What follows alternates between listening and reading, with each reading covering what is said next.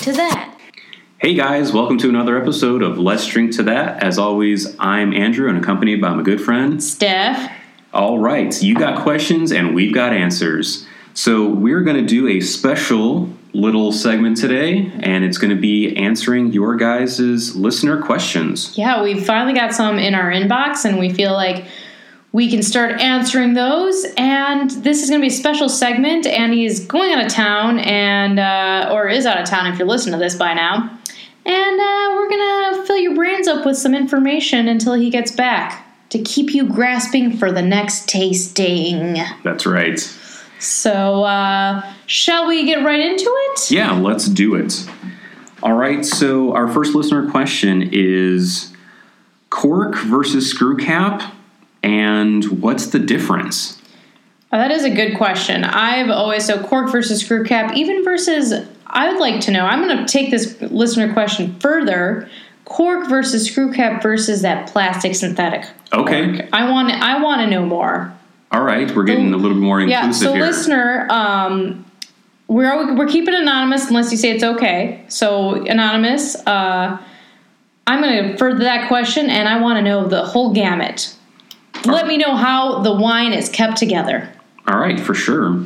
So, today's wine market is ever-changing, and a lot of people are concerned that cork is not necessarily eco-friendly, and we have to cut down trees, and it's a whole thing. However, that's a myth. So wine cork is really from cork trees. Cork that's in your bottle of wine comes from a cork tree. Always, when it's a cork like that. Yes. Cork wall, cork... Anything cork you're getting from a tree. Yeah. Cork board and cork floors. You're killing the trees, everyone. Putting your notes up, drinking your wines. So it's actually a big myth. So what they're doing to extract the cork for the wine closure versus the flooring versus the cork board is actually coming from the bark of the tree. And it's hand harvested. Oh, I don't feel bad at all. Yes, cork is actually a renewable resource. Do you hear that, everyone? Go fuck yourselves. Rest easy, drink your wine, do not worry about... Post your postcard boards at work while you're drinking your wine at work. Whatever you like to do at work. All that good stuff. Support the cork industry. They support you. Cork, that's right. They support me in many ways. Yeah, they do. That's awesome. I didn't know that was renewable. Yes. So where do cork trees grow? The vast majority of them come from Portugal. Mm-hmm. And there are other cork forests spread throughout the world, small. I'm just imagining a forest of corks. And I'm going to post pictures of what a cork tree looks like on our Facebook, Instagram, all that, because I want to know what it looks like. And to me, it's just a bunch of corks, and I'm sure it's not what it looks like at all. It would be really interesting to see those. I've seen a couple of photos, and hopefully one day I actually get to go touch one to a harvest. Cork forest. Yeah, that would be your own cork. That would be amazing. That's what cork is. Okay. And the reason that they've been using it for so many years is that it holds up. It's buoyant. It has a very solid structure. Yes. So it will maintain almost a 100% airtight seal. Oh. And it's just been very useful and readily available. So where does that leave us with the synthetic and the screw corks? Are they equal par? Do they make a difference when drinking the wine? Because usually when I see a screw top, I'm like, this is a cheap wine. But I mean, I've obviously had wines that are like $4. I don't want to spew that out, but there's still a cork in there. So am I just being stereotyping? Am I being prejudiced? Am I being an asshole? Let me know. All right. So let me take it one chunk at a time. Synthetic corks, they were the response to a large amount of complaints that were coming from consumers. Bastards. Yes. Mm-hmm. Now we know what we know. Bastards. Exactly. Well, I'm not sure if you've ever heard of a wine being corked. And I'm putting air quotes around corked. He's putting air quotes, people. I'm quoting him on that. So, and that just means that the wine is somehow defective due to the fact that the cork has mold. So, mold, as in mold. Yeah, okay. Mold. MOLD. It's gross. Cork is a living entity, and it is susceptible to mold and rot. They being the cork industry, they have done a large amount of helping and renewing and putting more money into research and technologies to help the cork to stop being affected by any kind of mold. And it suffered. The cork industry suffered, and the answer was synthetic, because it was plastic and it would not be susceptible to mold or mildew or rot, and it would be 100% airtight, and that was the answer. And for a large portion of time in the 80s and 90s, people said, you know what, this is the way to go. Cork has let us down. You let us down, cork, you corky asshole. You let us down. You let me down, bro. So that was the wine industry's answer to the defective cork. To the tree huggers. Yes, to the tree huggers. That's what I'm going to say. And for the second portion of your question, screw caps. Yeah, screw caps. A large body of people, a large population has associated screw caps with cheap wine. Yeah. Why is that? Because obviously, this is coming from a layman here. Yes. And I'm a layman. To me, it means that you can't keep it long, and it's not meant to be kept long, which means cheap. I don't know. Riddle me this, Andrew. Yeah. Why do screw caps make me feel cheap and like I don't know what I'm doing? Fair enough. That was actually a really good explanation. Thank you. And a little bit more in depth is the screw cap, I guess, movement was led by Australia and New Zealand. That's going to be my new band name, the Screw Cap Movement. The Screw Cap Movement? That's the Screw Cap Movement, and I'm going to go screw... Let's see, it's going to just be screw... It's going to be SCP. Oh, wait, there's no, SCM. There you go. Screw Cap Movement, and I don't know where the P came from, whatever. I've already had a couple glasses. Whatever, guys. Don't judge. Don't judge me. I had some Screw Cap wine. I'm living my life. There you go. So the movement was led by Australia and New Zealand, and a large majority of big vendors, so their equivalent to like Costco and Sam's Club, like really big box vendors where they were pushing 500,000 to 1 million cases a year. They demanded that the wines that were sold in their stores be put under screw cap so that they didn't have to worry about temperature control, aging the wine, if it was going to be 100% oxygen free. There must be an expiration date on these that are a lot smaller than a cork or even synthetic cork. Am I right or am I wrong? There have been studies that a screw cap can... Because how can a screw cap be as safe, or I would say keep the wine as preserved as the synthetic and the other? Like, obviously these big box wine or these big box retailers are saying, we don't want to deal with this, put a screw cap. So the screw cap, how is it preserving it better than, to me, a cork or synthetic would keep those things more preserved than a screw cap, and they'd have to worry more because screw cap. I don't understand what's keeping wine safe with a screw cap. Okay, fair enough. Yeah. On the inside of the screw cap is actually a plastic liner that will seal off the wine top in a better way than cork. It is. And it is absolutely impervious. No oxygen can get in or out, and it will offer a 100% seal. Versus cork, Breathing. It does breathe a little bit, and it offers what's called micro-oxygenation.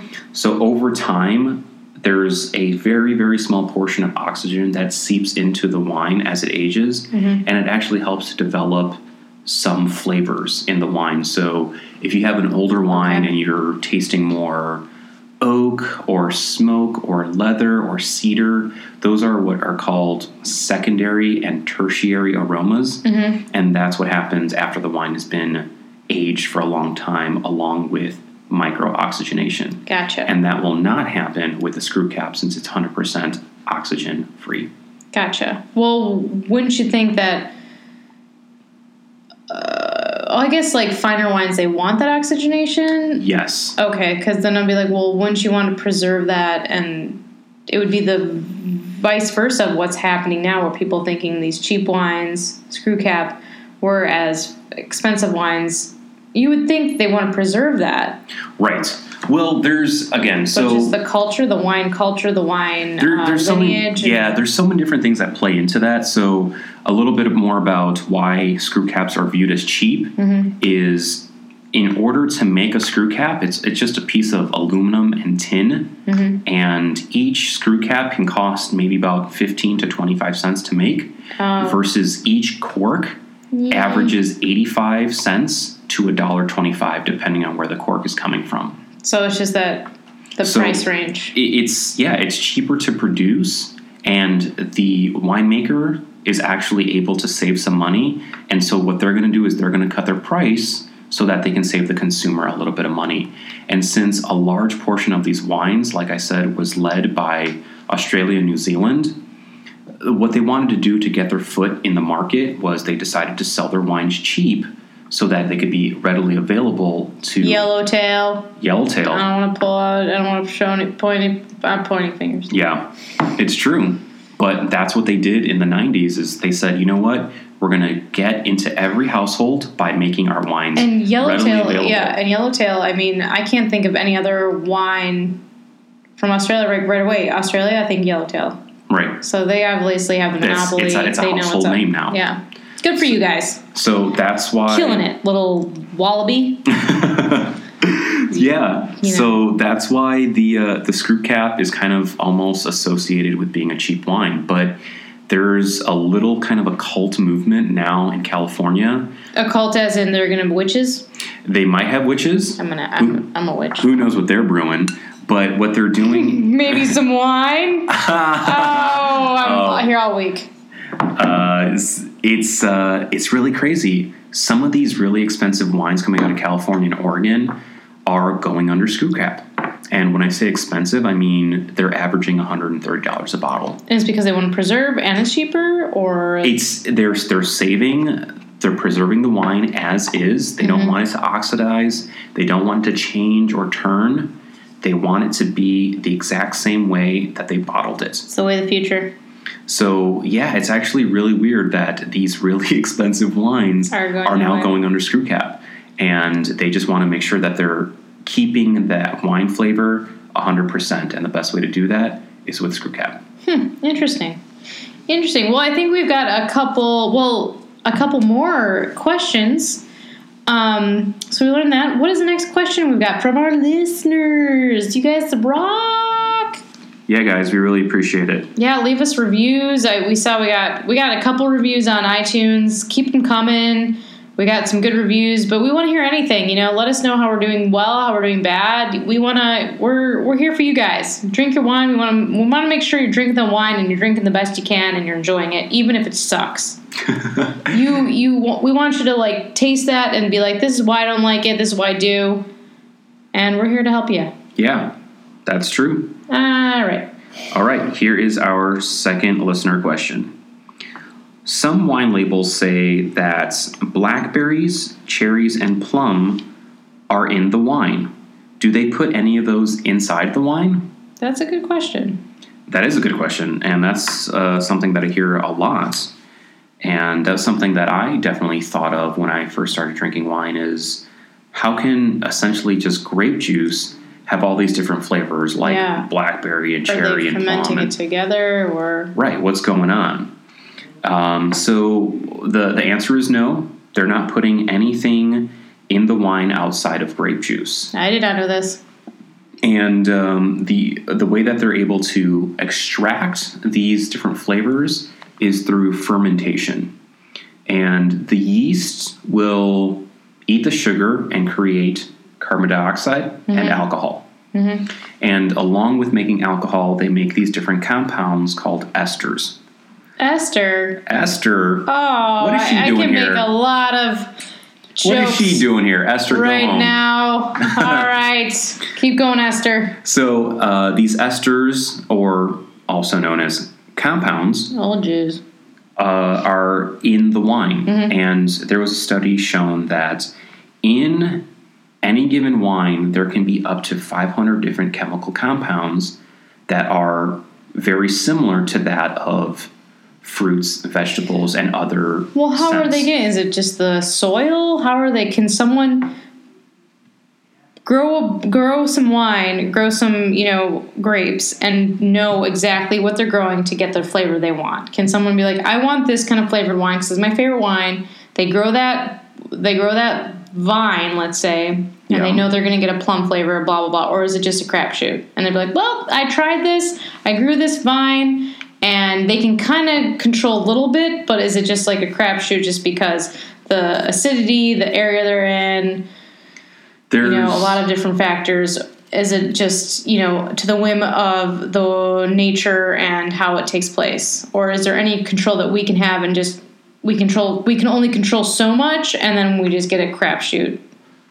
There's a mix. Okay. So when winemakers are deciding to make a wine and they plant their vines, they know that certain grape varieties, whether it's Chardonnay, Pinot Noir, Cabernet, Syrah, they have inherent flavor compounds that will come out in the wine. So for Cabernet, you're most likely going to get black currant, blackberry, and you want those to show in the wine.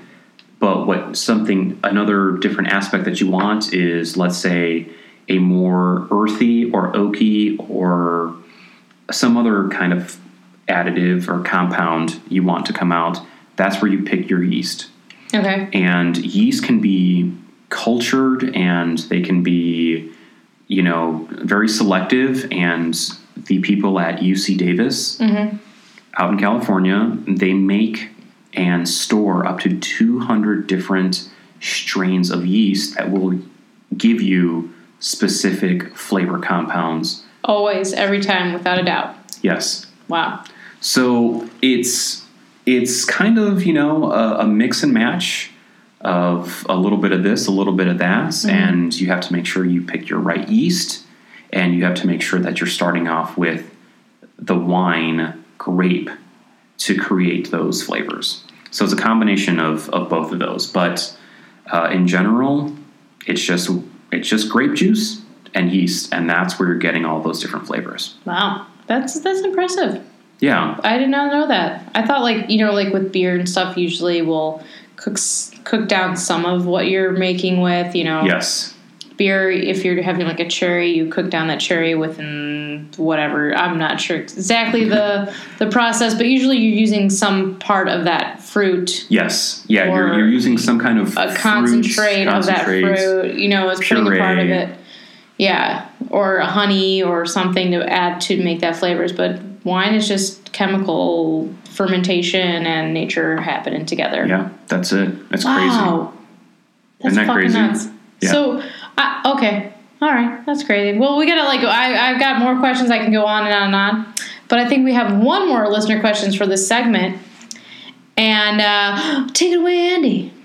All right. So this listener question says, when I go out to dinner with my boyfriend, he always buys the cheapest bottle of wine on the menu. He says that there's really no taste difference between the more expensive bottles. Is that true? Am I this lady's boyfriend? Is that the question you're asking? Oh, man. I always go for the cheapest bottle just because I'm also cheap and I'm also like, well, life is hard. So, and then I don't really know what I'm buying. which I'm learning. I'm learning a lot. Yes, you are. But I'm still uncertain because there's a lot you can say Pinot Noir, but there's so many variations of, everything that you can get a Pinot Noir and be like, I love Pinot Noir, and then you go to and you get a moderately priced Pinot Noir and you hate it, That's true. So I usually always go cheap. So anyway, this question is cheap wine versus expensive wine. When it comes down to a nutshell, what's the difference, and is there a difference, and would anyone know? This is a very good question. And there's a lot of different parts to it. So let me say, maybe your boyfriend is not very well experienced with wine, and he just kind of feels that, any wine will do for the evening. It doesn't have to be a special occasion. He just wants a bottle of wine. The trick is your boyfriend needs to not tell you that he's getting the cheapest bottle of wine because they're all the same. Your boyfriend just be like, I like this wine even though it's cheap. It's fine. You never tell the person you're going out with. The real question is, what the fuck is your boyfriend doing? That's what I want to ask. That's what you want to ask. Keep that shit to yourself, and you'll be like, this is a really good wine. Look at this awesome price. It's so good. Don't be like, I'm a cheap bastard. I'm going to get the cheapest wine. No one can tell. What if your girlfriend has got a fine palate? That's true. No. That's true. But I'm gonna have to stick up for the guys on this one. I'm gonna have to stick up for the guys. All right, Andy, stick up for the guys. So like I said, this question is kind of multi-layered in that I have seen a bottle of wine in any shop and it'll cost you $8 or $9. Yes. Why is it that you see that same bottle of wine triple price, double price, double or triple the price? Because you're in a fancy place and people are there's a nice waiter saying, "Here you go." Possibly, that's it. Yeah. But if you can say, I know this bottle at the store is $8 or $9 and I like it and it's good. They're not going to price match you, Andy. This ain't Best Buy. I know they're not. So then why not buy a cheap bottle of wine if you know that it's... Yeah, well... Why break the bank if you know that it's already a good quality bottle? I know, that's what I'm saying. I know, but I think the question is, this guy is always going for a cheap-ass bottle. Whether, like I just went to Trader Joe's and there was some $3.99 shit. And I'm just okay, I'm judging it that I'm going to get a hangover from that. Possibly. But, and I know if I were to get that at a restaurant, they're going to up the price. Even though that's the cheapest wine they have there, it's probably shitty. Well, not necessarily, because think about it this way. If they put a shitty wine on their menu and you order it and you don't like it, poo-poo on that. What's the likelihood that you're going to go back to that restaurant? That's true.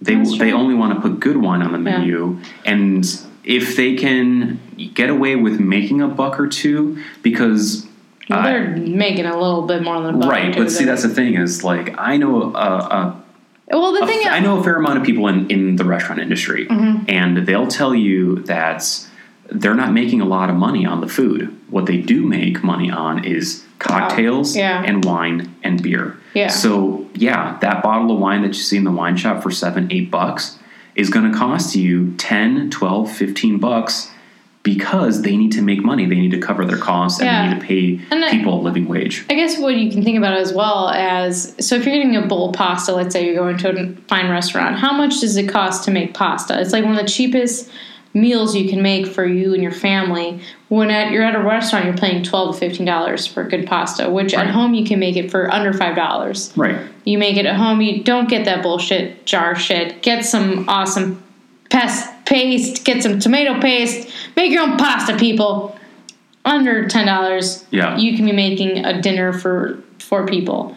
Right. But I guess you have to think of it the same way. I think we take wine, and it is a commodity. Yeah. And I think we're always like, oh, it's, we don't need it.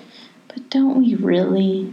See, that's where I'm on this guy's side is maybe he just wants a glass of wine. Maybe it's not a special occasion. He's not going to be dropping $40-50 on a bottle of wine. He just wants a glass of wine with dinner. Yeah. And I don't know about you, but when I grab a bottle of wine just to have a glass of wine with dinner, I go for the cheapest. Yeah, it's going to be like $5 or $6. Because it is, yeah. So why not let this guy... And maybe he's not saying, "Hey, hun, we don't got money, so we're gonna be on the cheap this week." Maybe he just says, this is just okay. His this is question, good enough. but I want to get back to his question. Just play devil's advocate. He's saying that he always picks saying that it doesn't matter. That it doesn't matter. No one can tell the difference. Yeah. Now, I think he's saying that anyone with a refined palate can't tell the difference, but I think people can if they're drinking wine for long enough. Like, I feel like now I can tell, like, I earlier had some cheap wine and I did not like it, but I drank it. Yeah. Because I do what I do. Yeah. I live my life. And I did not enjoy it, but, and I would have been pretty angry if I had paid for that. Okay. And I got it was a event for work that it was Wine Web, it's called. So, but then of course I wasn't expecting like the best, but it was like just a sweet, cheap wine. And I was really like, ugh, this is the worst. If I paid for that, I'd be pretty angry. And I think what he's at, like, he always goes with it but the thing is he's saying that you can't ever tell. Like, it doesn't matter. Yeah. And I think... Yeah, that's true. That's like a different aspect of the question. It's right. Like, so that's something that I have to look into. He always buys the cheap bottle of wine. I'm gonna have to go on his side again, saying... I'm surprised. I mean, it would be nice to splurge every once in a while and get a nice bottle of wine for an occasion, but like, let's say, our saying here is drink what you like. Yeah. And if you like a $4 bottle of wine, that's all you drink, I'm gonna say that he's going in and just looking at the menu, and no matter what it is, he's looking at the bottom price and be like, get me that, because it doesn't matter what, they're all gonna taste the same. Which I don't think is true. I think there's shitty wines that are really expensive. There's shitty wines that are low price. Right. What can someone go into a restaurant and be like, I want a good wine. It doesn't need to be the cheapest. How do they never miss? Is there a way to never miss? Or is it just impossible? No, not necessarily. If you have enough guts and you believe in the restaurant... And you got the gumption. What I would do is I would ask for help. Yeah. I would ask for help, ask the waiter, ask the bartenders. Don't feel intimidated. No, not at all. They are there to help you have a good dining experience. And you know what? If you order a bottle of wine that they really like, they might be back. They might buy another bottle of wine. Yeah. And that's true. You're adding to the total, which they have to then tip. Yeah. So, which I would like to. I think I've talked about this place a bunch of times by now. So I go to Francesca Fiore's about every week. If not about every week, I try every week, every other week. Me and my best friend, we go on when they have half off bottle of wine. Right. So we're already going and we're getting a discount. But we don't always go the cheapest. I'll look, but there was one time I was just like, I don't know. I knew I wanted something between the ranges of my price range. Okay. So that's what I gave the waiter. I was like, I don't want more than this. And I didn't think it was like, I think the cheapest wine there is like $26, $25 and it's half off. Okay. And my price was between $25 and $32. I think that's what I gave him, like maybe $36. I gave him like a $10 price range. Okay. And I was like, and this is what I want. I want something not super sweet, a little dry, that would go, and I think we're going to get pastas and things like that. What do you think would go good? And he gave us an amazing wine, and I couldn't be happier. And every time I go there now, it's usually what I get. And it's not the cheapest. Right. It's the mid-grade. It's probably like $32 a bottle, but we go on Thursdays, get the half bottle off. Right. So it turns out to be, 16-something, splitting between me and my best friend. And every time, it's a wine that I love. And I'm sure you can get so much cheaper at a Binny's or something, but just being there, but having you're going it there. for the experience. Yeah. Me and my best friend are having this time together. We have we have our selected time. We're doing this. This is what we're doing. Drinking spa wine. We're having a great meal. Time to catch up, and it's priceless. Yes. It's priceless. So that I like, rather than just always just go, what's the cheapest? Right. That's true. And maybe he's not the most experienced drinker. Maybe that's why he feels. I can't taste the difference between this $10 bottle of wine versus this $40 bottle of wine. I don't want to be spending my money on something that I'm not going to like. And that's why he probably goes for the cheaper end, which I totally get. But I would definitely ask for help. Say, you know what? I'm used to drinking this mainly because it's cheap. Do you have a better option? Do you have a better something selection? That won't give me a hangover in the morning? Something that won't give me a hangover. Tannins and chemicals that are like giving me a shitty headache for no reason in the morning. Right.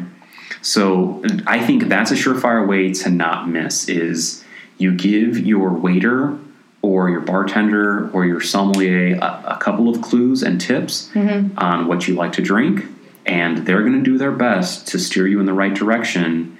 And, a lot of places are more than happy to give you a taste, a sample of something.